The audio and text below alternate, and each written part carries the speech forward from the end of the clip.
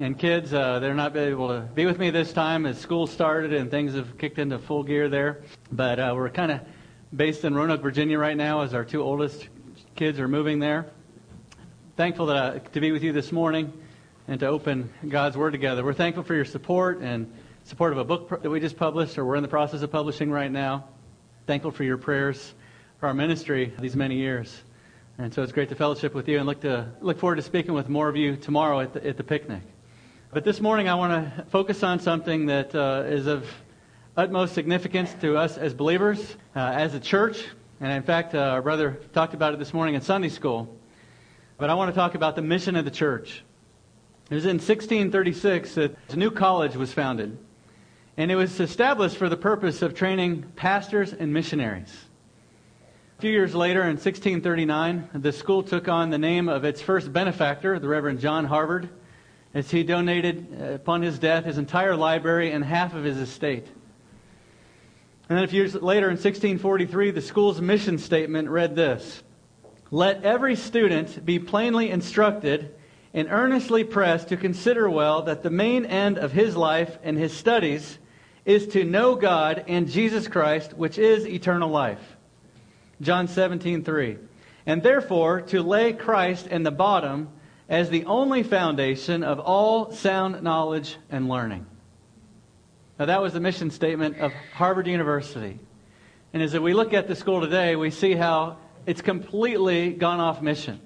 It's completely drifted from its founding purposes to train pastors and missionaries, preachers of the gospel of Jesus Christ. And if we as Christians aren't mindful of the mission that God has called us to, our church and we as individuals can also go off course, go off mission. And so this morning I'd like to direct our attention to Matthew 28, where we want to look at Christ's mission for the church. And it's known as the Great Commission. It's the Great Commission because it's the sum of Christ's teaching, Christ's mission for the church that each of us as members of the body of Christ are to live by. And if this is truly the mission of the church, it means that it must be one of the most important passages in all of the New Testament. It's a passage that we should live and die by as Christians, as followers of Jesus Christ.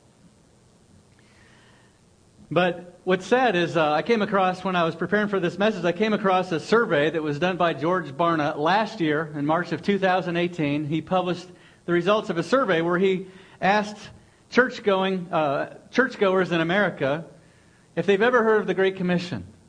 And 51% said they've never heard of the Great Commission. Only 37% recognize Matthew 28 as being the key passage containing the Great Commission. And amongst evangelicals, it was only a click better. Still, only 60% had heard of the Great Commission. And if that's indeed true, then American churches are in a free fall. Because it shows that they don't even understand what their mission is as a church.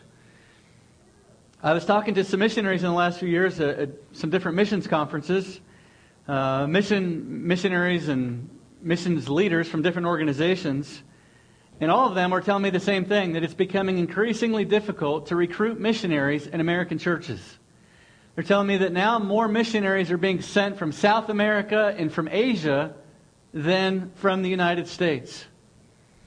And if this is truly the case, then American churches must wake up to the reality that they are gone off mission. That they have forgotten what Christ has ultimately called us to as Christians. I mean, the church that I grew up in is now a driveway to an apartment complex. At one point, the pastor, he took the church from 300 down to his family, sold the property, and they left a steeple on top and the cross on the front, and they painted the front pink and wrote Ladies' Gym. It was a mockery to the name of Christ. In Europe, churches are now becoming mosque and fitness centers and bookstores. And so, if we don't want to follow in such footsteps, we must hold fast to the mission that Christ has given to every one of us. The mission of your church, the mission of this church and of your life is found in our verses this morning in Matthew 28, verses 18 to 20. And most sermons you and I have probably heard, the focus is missions. And that's true. This passage does talk about missions. It has to do with evangelism, but it's much more than that. This passage is about how you are to live your life as a follower of Jesus Christ.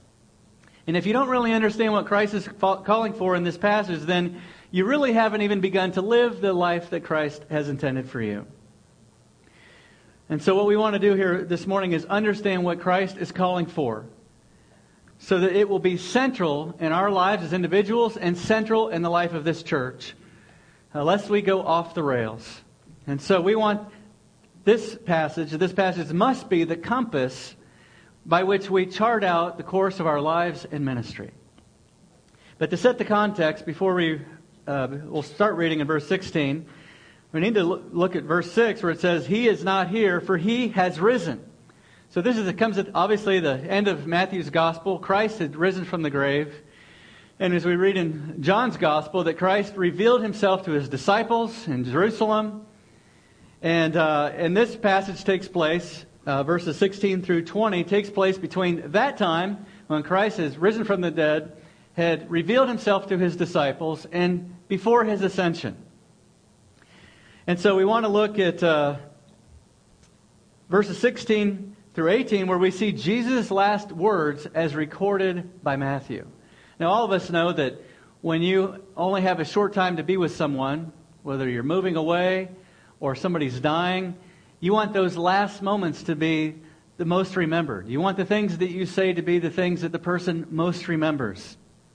And Matthew ends his gospel with the words that are of Jesus that are to be most remembered. They're the words that are to be imprinted on the walls of our hearts and minds. And that tell us really the reason why we are on the planet. So let's begin by looking at verse 16. We'll read through verse 20, and then we'll break it down from there. In verse 16, but the 11 disciples proceeded to Galilee, to the mountain which Jesus had designated. And when they saw Him, they worshipped Him, but some were doubtful. And Jesus came up and spoke to them, saying, All authority has been given to me in heaven and on earth. Go therefore and make disciples of all nations, baptizing them in the name of the Father and the Son and the Holy Spirit, teaching them to observe all that I have commanded you. And lo, I am with you always, even to the end of the age. Now in verse 16, it's interesting that Matthew said that the 11 disciples proceeded to Galilee, to the mountain that Jesus had designated. So that means that Jesus previously told His disciples to meet Him on a particular mountain in Galilee. Well, this must have been in Jerusalem when Jesus revealed Himself to them, and He told them at that point to go to Galilee and meet Him on a particular mountain. Now, we don't know what mountain this was in Galilee, but we know that significant revelation took place on mountains in the Bible. If you look at Sinai, God gave Moses the law, right? We look in Matthew chapter 5 where Jesus preached His famous Sermon on the Mount. We look also in the Gospels and we see the Mount of Transfiguration where Jesus revealed His glory to some of His disciples. And here on this mountain, Jesus reveals His mission for the church, His mission for believers for the ages on this mountain. And so it was a very momentous meeting. It was a significant meeting. And then in verse 17, it says, And when they saw Him, they worshipped Him. Well, that's the natural response to coming into the presence of the resurrected Christ, to fall down and to worship Him, which means to bow down before Him in worship. But it's interesting that it says, but some were doubtful. Well, in verse 16, we just read, but the 11 disciples proceeded to Galilee. Well, why would some of the disciples doubt Jesus, doubt Him as being the resurrected Messiah? Because in Jerusalem, when Jesus revealed Himself to them, what did He do? He removed their doubts. Remember doubting Thomas? He revealed Himself, look, my hands, my feet, my side. So what this indicates is that there must have been more disciples present than the 11. Because the 11 would have been those who bowed down to worship Him. They were anticipating His meeting with Jesus on this mountain. And so most likely this is the occasion where Jesus revealed Himself to the 500. Remember in 1 Corinthians chapter 15, it said that at one time Jesus revealed Himself to more than 500. Well, if you can imagine that when Jesus tells his disciples in Jerusalem to meet me on a mountain in Galilee, that they wouldn't have probably most likely kept that to themselves. They would have told other people, hey, we're going to Galilee, we're going to this mountain. Oh, what are you going to do on this mountain? Oh, Jesus said He's going to meet us there. And so there would have been much anticipation of what Jesus is going to do on this mountain and what is He going to say on this mountain. And so this was most likely the occasion where Jesus revealed Himself. And so amongst those people, there would have been people who were skeptical, right? There would have been people who were doubtful, but not the 11. And so most scholars believe this is the occasion where that took place, where He revealed Himself to more than 500. But it was here at this mountain where Jesus revealed His mission for those people and for you and I, for believers of all time, of all the ages, and where He gave His great mission for the church, as it's known today. And so what I want to do this morning is, for the rest of our time, focus on verses 18 through 20, where we will see Christ's mission for the church, so that you as a body and as an individual will be steadfast in keeping on mission.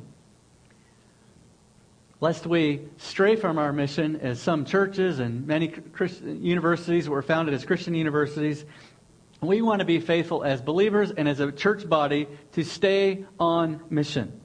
And to do that, I would like for you to remember three important things. First of all, you must remember your authority. Secondly, you must remember your assignment. And thirdly, you must remember your assistant, if we want to keep on mission. But first of all, if you want to keep on mission, you must remember your authority. In verse 18, Jesus came up and spoke to them, saying, all authority has been given to me in heaven and on earth. And as it was at this moment that Jesus is passing the torch to His disciples to carry on the mission that He had already begun. And His basis for giving them this mandate for the ages was His authority, His universal authority, by which He gave them a universal mandate. Notice here He says, all authority. That means that there is no authority that He doesn't possess. It means that His authority is complete, it's absolute, it's supreme, and that there is no kingdom or king or ruler that exceeds Him in authority or power. In fact, the word authority means that He has the freedom and the right to speak and act as He pleases. And it's an unlimited authority. We know it's unlimited because it says here, all authority in heaven and on earth. If you remember back in Matthew chapter 4, Satan was offering Jesus the kingdoms of the earth. Remember, he was tempting Christ. Because that's all he had. That's all the authority he had. He had influence over the kingdoms of the earth. But Christ here says He has all authority in heaven and on earth. His authority extends beyond earthly authority, but even heavenly authority. That means there is no place where Christ's authority does not extend. All dominions, all principalities, all the powers of the supernatural world, all earthly thrones and kingdoms are in submission under His authority. And actually Daniel spoke of this authority in Daniel chapter 7, when he's speaking about the future coming Messiah. He says in his prophecy, I kept looking in the night visions, and behold, with the clouds of heaven, one like a son of man was coming. And He came up to the Ancient of Days, and was presented before Him. And to Him was given dominion and glory and a kingdom, that all the peoples, nations, and men of every language might serve Him. His dominion is an everlasting dominion, which will not pass away. And His kingdom is one which will not be destroyed. Jesus' authority is eternal. Jesus says here, it was given to Him. Well, who was it given by? Obviously, it was given to Him by the Father. And so when we recognize Jesus' authority here, as He gives this great mission to the saints for all the ages, it leaves no room for us to decide whether we're going to participate in His mission. Based on His supreme authority and power, we are under supreme obligation to fulfill the mission that He has given to us. And not only does He possess the authority, but He possesses the ability, the power to help us to carry out His mission, to carry out His marching orders. And so if we want to keep on mission, we must remember His authority. and not live by our own authority. If you live by your own authority, then what Christ says will have little influence on how you live your daily life. But if you daily deny yourself and take up your cross and follow Him and live in submission under His authority, it will help you to keep on mission. So we need to daily remember that we are living under the authority of Jesus Christ. When we wake up each and every day, our mission for that day is to fulfill the commission that He has given us in the following verses. So secondly, if we want to keep on mission, we must remember the authority under which we live and serve and minister. And secondly, if you want to keep on mission, you must remember your assignment. And in verses 19 through 20, Jesus gives His disciples their assignment. And the primary verb, the primary command in these verses is to make disciples, is go therefore and make disciples. Now in English, it looks like we have 4 commands. But actually there's one command, and these other verbs are participles. And I'll talk about that in a little bit. But the primary verb, the primary command in these verses is to make disciples. To become a disciple is not merely just becoming a Christian. It's not just going out and making converts. It's actually much more than that. A lot of times organizations, they want to keep track of people who make a profession of faith. You know, now they're Christians, now they're disciples. Well, we have to first of all understand, well, what is a disciple? A disciple is more than a convert. It's more than just saying, hey, I'm a Christian. When we look at the word disciple in the New Testament, it's actually only found in the Gospels and in Acts. And it was the term first given to followers of Christ, those who identified themselves with Jesus Christ. Simply defined, a disciple is a learner. It's a student. Someone who attaches himself or herself to a teacher to learn from him and his teachings and his ways. At this time, it would have been to identify yourself, to attach yourself to a rabbi. To learn from him, to follow him, and to be like him. And when Jesus first called His disciples, He said, follow me. And so they came, they followed Him, they spent several years with Him, learning from Him, learning from His teaching, imitating the example of His life, and seeking to live out His purposes. And the ultimate goal was to be like your teacher. The goal of every disciple was to be like your teacher, to be like your rabbi. And in fact, it was Jesus Himself who said in Luke 6:40, a pupil is not above his teacher, but everyone, after he has been fully trained, will be like his teacher. And that was the goal of Jesus' disciples, was to be like Him. And so a disciple at this time was one who identified himself with Christ through repentance and faith in the Lord Jesus as Lord and Savior. To become a disciple was to surrender to His lordship by submitting your heart and mind and will to Him. And the ultimate goal was Christ-likeness. But when we think about discipleship, it's not just something that you wake up one day and say, you know, I want to learn more. No, it's something that God actually initiated in eternity past. It's something that God initiated to make you like His Son. In fact, we see that in Romans chapter 8, verse 29. Paul wrote, for whom He foreknew, for whom He determined beforehand to know, for whom He foreknew, He also predestined. Now, a lot of times when people read these verses, they get all hung up, you know, who gets to go to heaven, who gets to go to hell, and there's a big controversy. But that's not what it's talking about. Notice the purpose of God's work of salvation in our lives is that for whom He foreknew, He also predestined to be conformed to the image of His Son. Here's reason number one. He predestined us to be conformed to the image of His Son. And secondly, that He might be the firstborn among many brethren. That Christ would be preeminent among those He saves. And so the purpose of our salvation is that Christ would make us like Him. That God would make us like His Son. That we would be conformed to His image and likeness. And ultimately, if we were to continue on in Romans chapter 8, we would see that His ultimate purpose for us is our glorification. That we would ultimately be like Christ. And when you look at the ministry of the Apostle Paul, in Colossians 1:28, Paul says, and we proclaim Him, admonishing every man and teaching every man with all wisdom. Why? That we may present every man complete in Christ. Or you could translate that, we may present every man spiritually mature in Christ. That we would be like Christ. That is the goal in discipleship. That is the purpose of discipleship.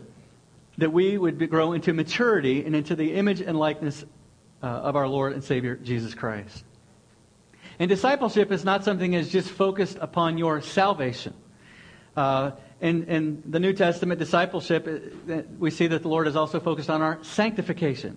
Discipleship is a process of growth in godliness, growth in holiness, and growth in likeness to our Lord and Savior, Jesus Christ. And it's something that takes place over a process of time. It's not just merely, a lot of times people say, I'm discipling somebody. We have coffee together once every 2 weeks. Well, discipleship is more than just completing a Bible course or more than having coffee with somebody, more than reading a book. Discipleship in the New Testament, when we look at Jesus, we look at Paul, it took place in relationships. Jesus' disciples, they followed him and they spent a few years with him, learning from him, observing his life. It was to enter into a relationship with someone. And so when we look at Christ and how he made disciples, he called them, they followed to him, they submitted to his leadership and lordship, they traveled with him, they discussed issues together, they learned from him. You look at the Apostle Paul, same thing. He was always traveling with other men and teaching them, Timothy and Titus and many other young men.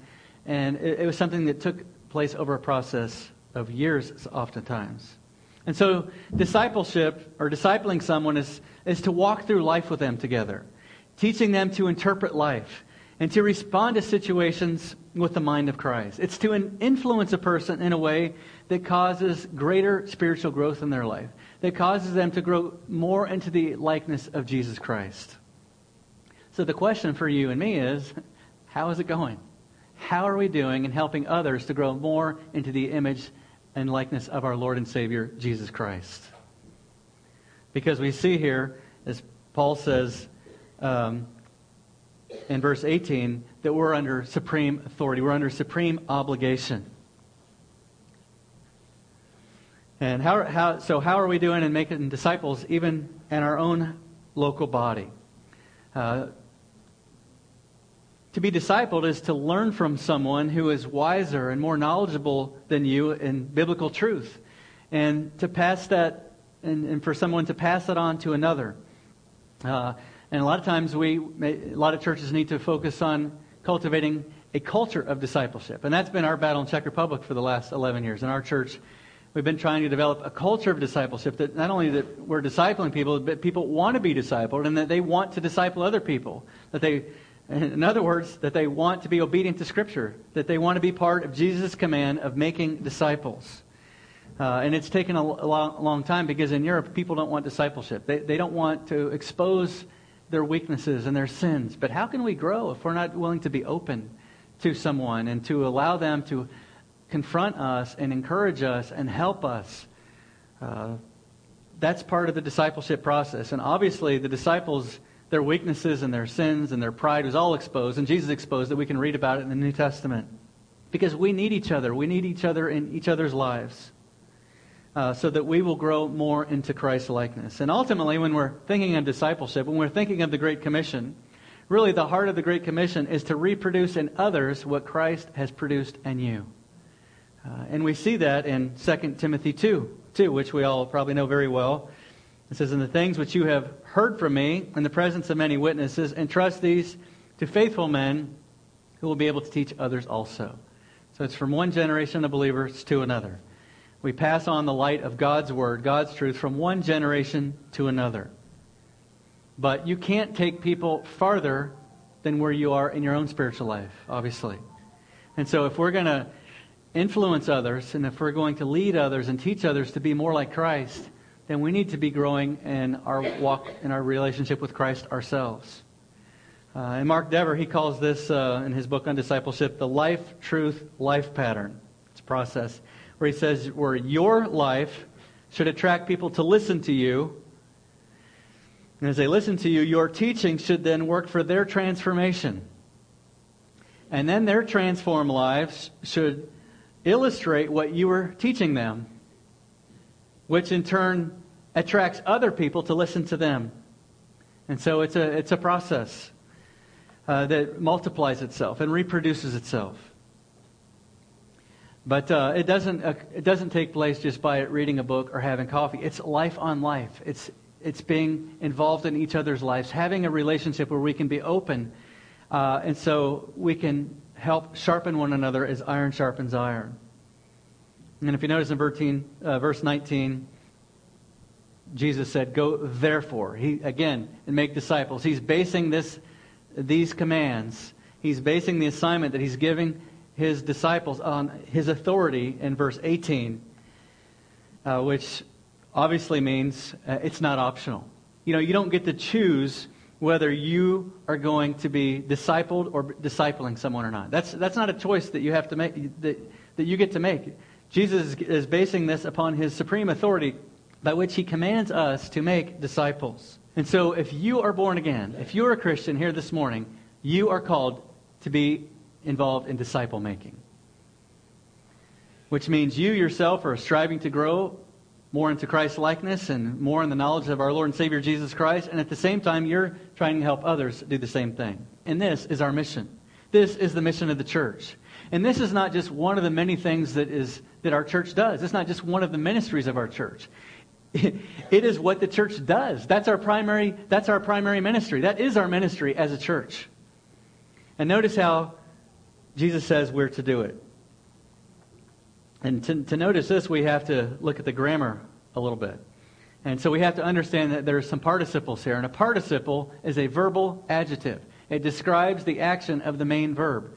The main verb in the Greek, which we can't see as clearly in the English, is to make disciples. And these participles, these verbal adjectives, describe how we are to go about making disciples, what that process looks like. And Jesus gave 3 words here. He says we're to be going, baptizing, and teaching. This is how we as a church go about the process of making disciples. First of all, if we're going to make disciples, we must go. In fact, you can literally translate this, having gone. It's assumed if you're going to make disciples that you must go. You must get out. You must get off the couch, get out of the office, and go out into the world amongst people and preach Christ.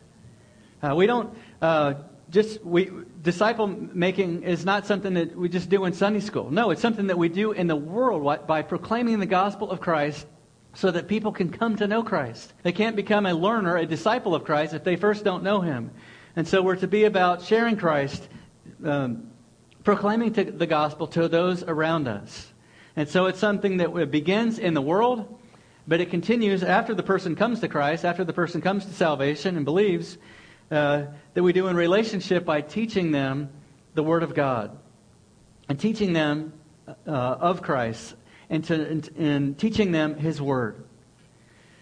And so we must be going not only locally, but notice here Jesus says, "Go therefore and make disciples of all nations." So it's something that begins where you are locally, and it's to extend to the ends of the earth. So the question is what are you doing at home? And what are you doing to make disciples? And what are you doing to make disciples of all the nations? I remember several years ago, one of the former presidents of a Czech denomination told me that he didn't think that Czech churches should be sending out missionaries. He said the Czech Republic is in such a bad situation. It's an atheist country, predominantly. And after that, it would be Roman Catholic. About 70% profess to be atheist. And, that our community is so bad here, we just need to focus on our local community. And I was like, wow, that's not what Jesus said. Jesus said, yeah, start in Jerusalem, but then go to Judea and Samaria and to the ends of the earth.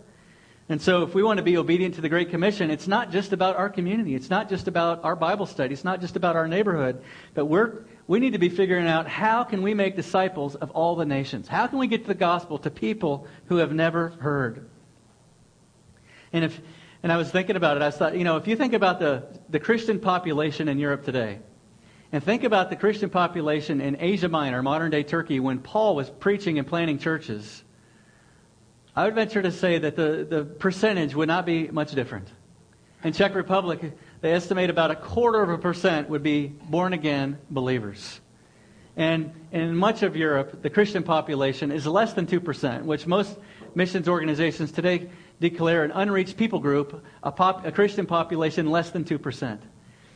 But at the same time, those churches are commanded by Christ to make disciples of all nations, not just Europe, but of all the nations. Why? Because there's still nations where they don't have a Bible, they don't have a verse translated into their language. They've never met a missionary, they've never heard of Christ, and they've never read one page of Scripture. And so it doesn't matter where you are in the world, your mission, been given to you by Christ, is to make disciples of all nations. There was a missionary in 1800s, Jacob Chamberlain, once said, every church should support two pastors. One for the thousands at home and the other for the millions abroad. Why? Because God's heart has always been for the nations. Israel was to be a light to the nations. You can start in Genesis and go all the way to Revelation and see God's heart for the nations. To see the nations acknowledge Him as the true and living God, the creator of heaven and earth.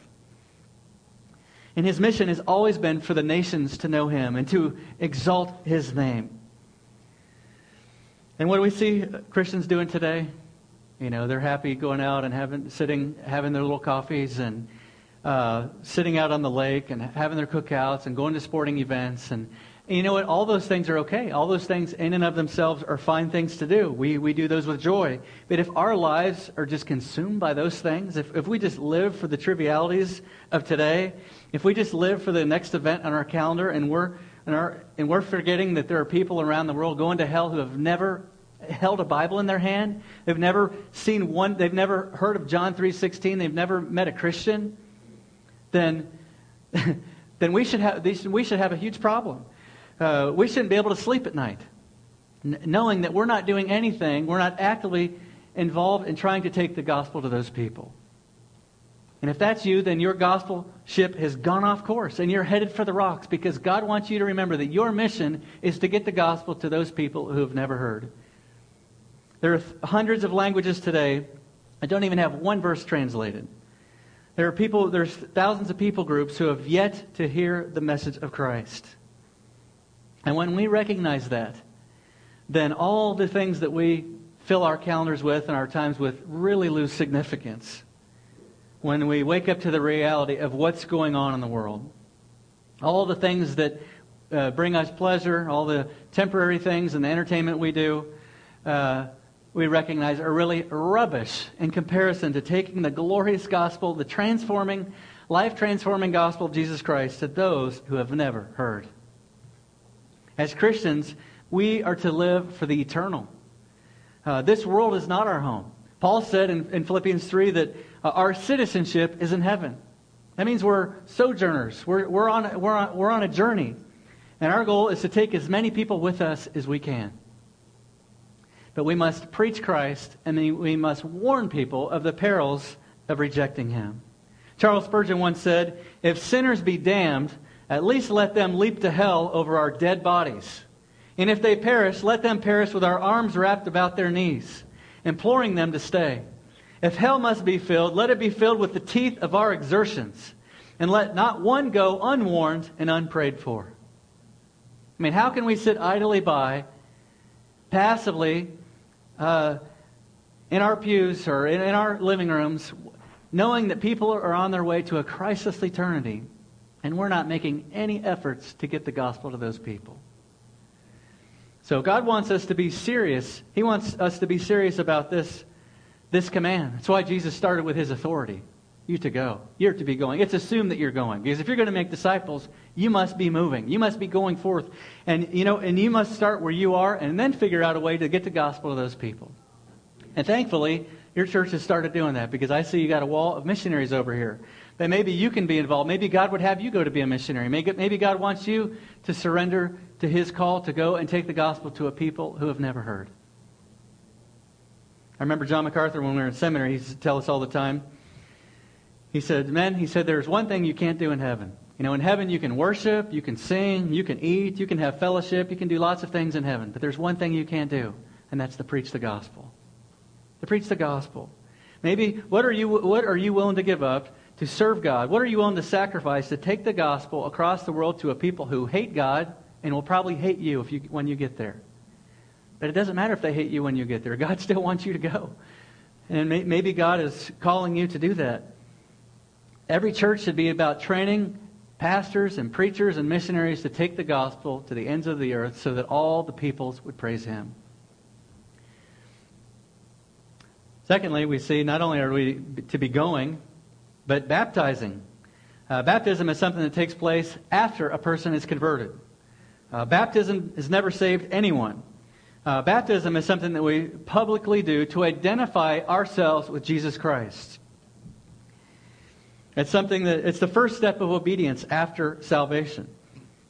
You get baptized because you've already become a disciple, because you've already come to know Christ and you're trying to grow more into conformity to Christ, and you're publicly baptized to demonstrate people that me and Jesus are one. I identify myself with Christ. My allegiance belongs to Him.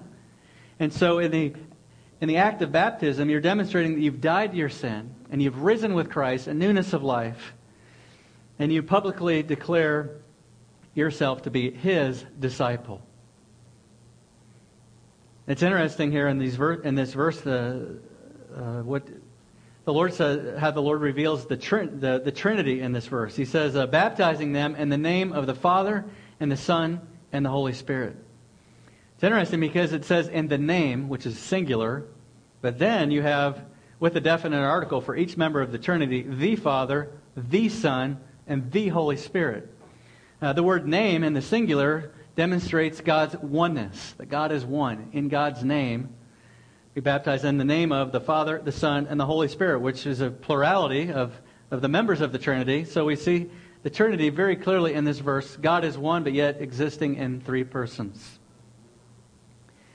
And so Jesus here, He's calling them to be baptizing people in the name of the Father and Son and the Holy Spirit. And that doesn't mean that does not believe that a person becomes one with the Trinity in baptism. But what it means is that it signifies that a person has a relationship with the Father, Son, and the Holy Spirit. And so in the name of the Father and Son and the Holy Spirit, you declare your allegiance to Christ, what Christ has done in your life to make you a new creation. And thirdly, and very significantly, not only are we to be going and we baptize people, which is a public demonstration to others of what becoming a disciple looks like. I know in a lot of places overseas, maybe most places overseas, to become a Christian, to be converted to Christ, to be regenerated, that's one thing. You declare to people, you know what? I've trusted Christ as my Lord and Savior. And you announce, I'm no longer Muslim, I'm no longer atheist, I'm no longer Catholic, I'm Christian. That's one thing. But to then be baptized is very significant.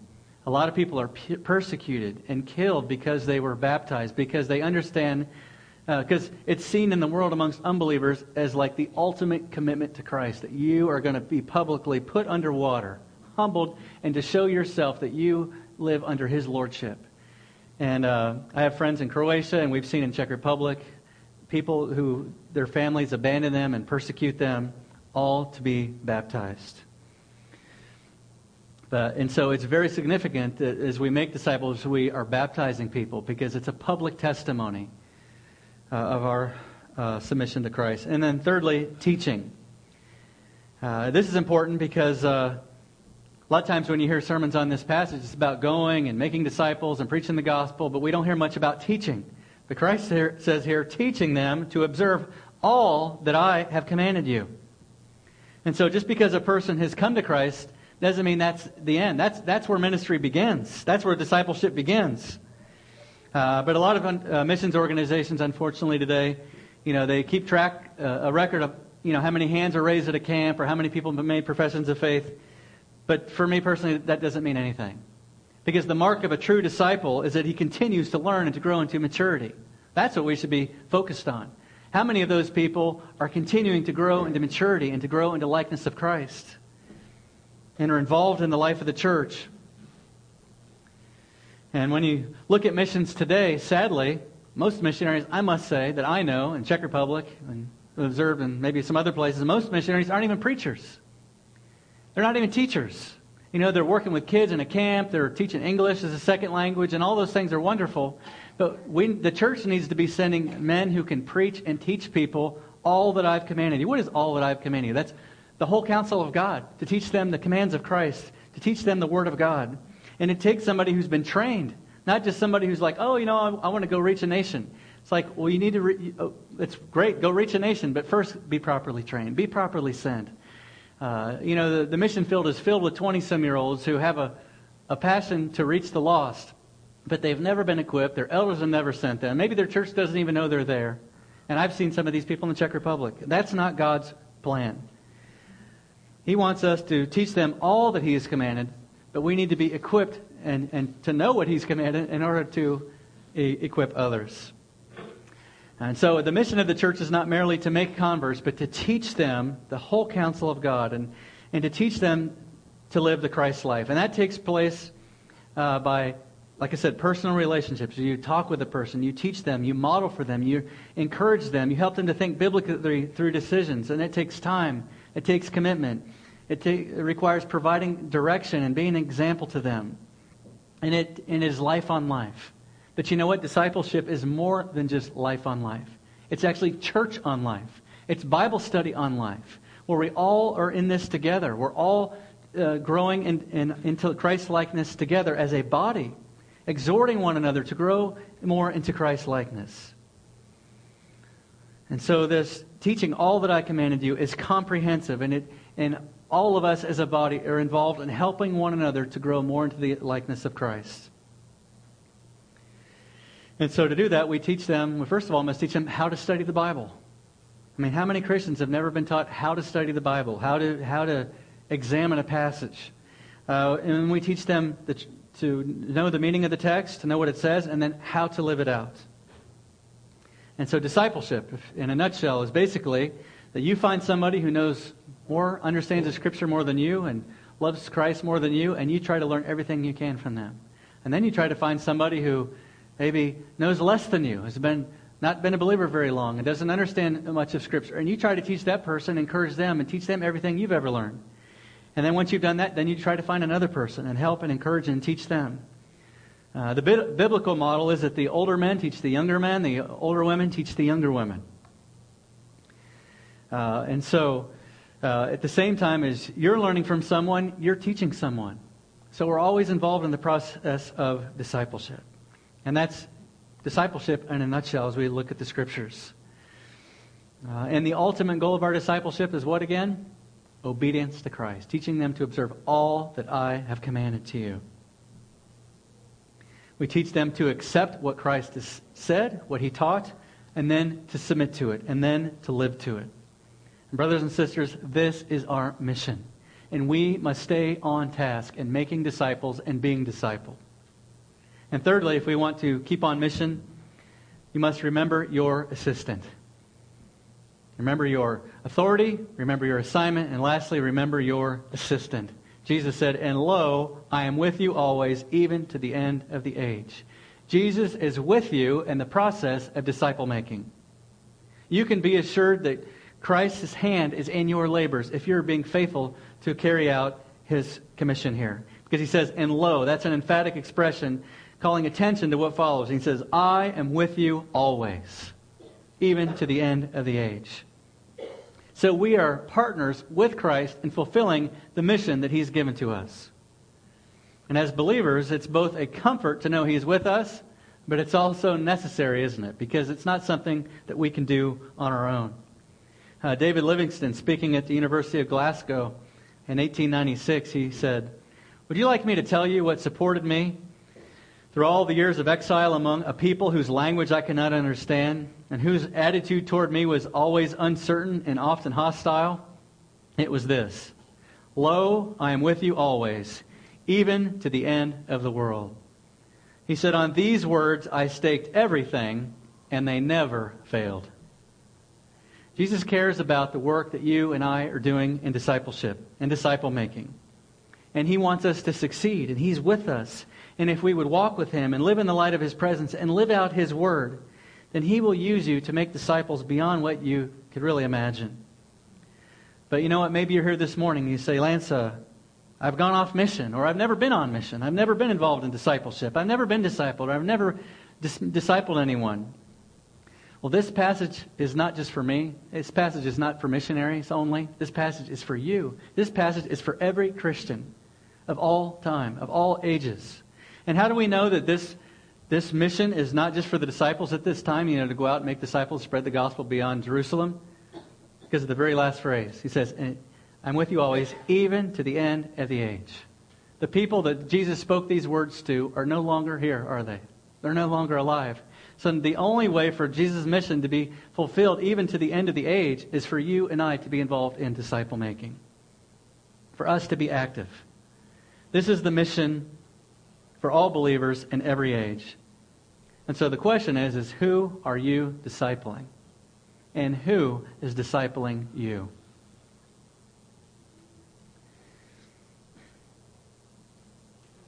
And who needs to hear the gospel that you know, neighbor, coworker, relative, whoever around you, who could become a disciple if they would hear the gospel, if you would share it with them?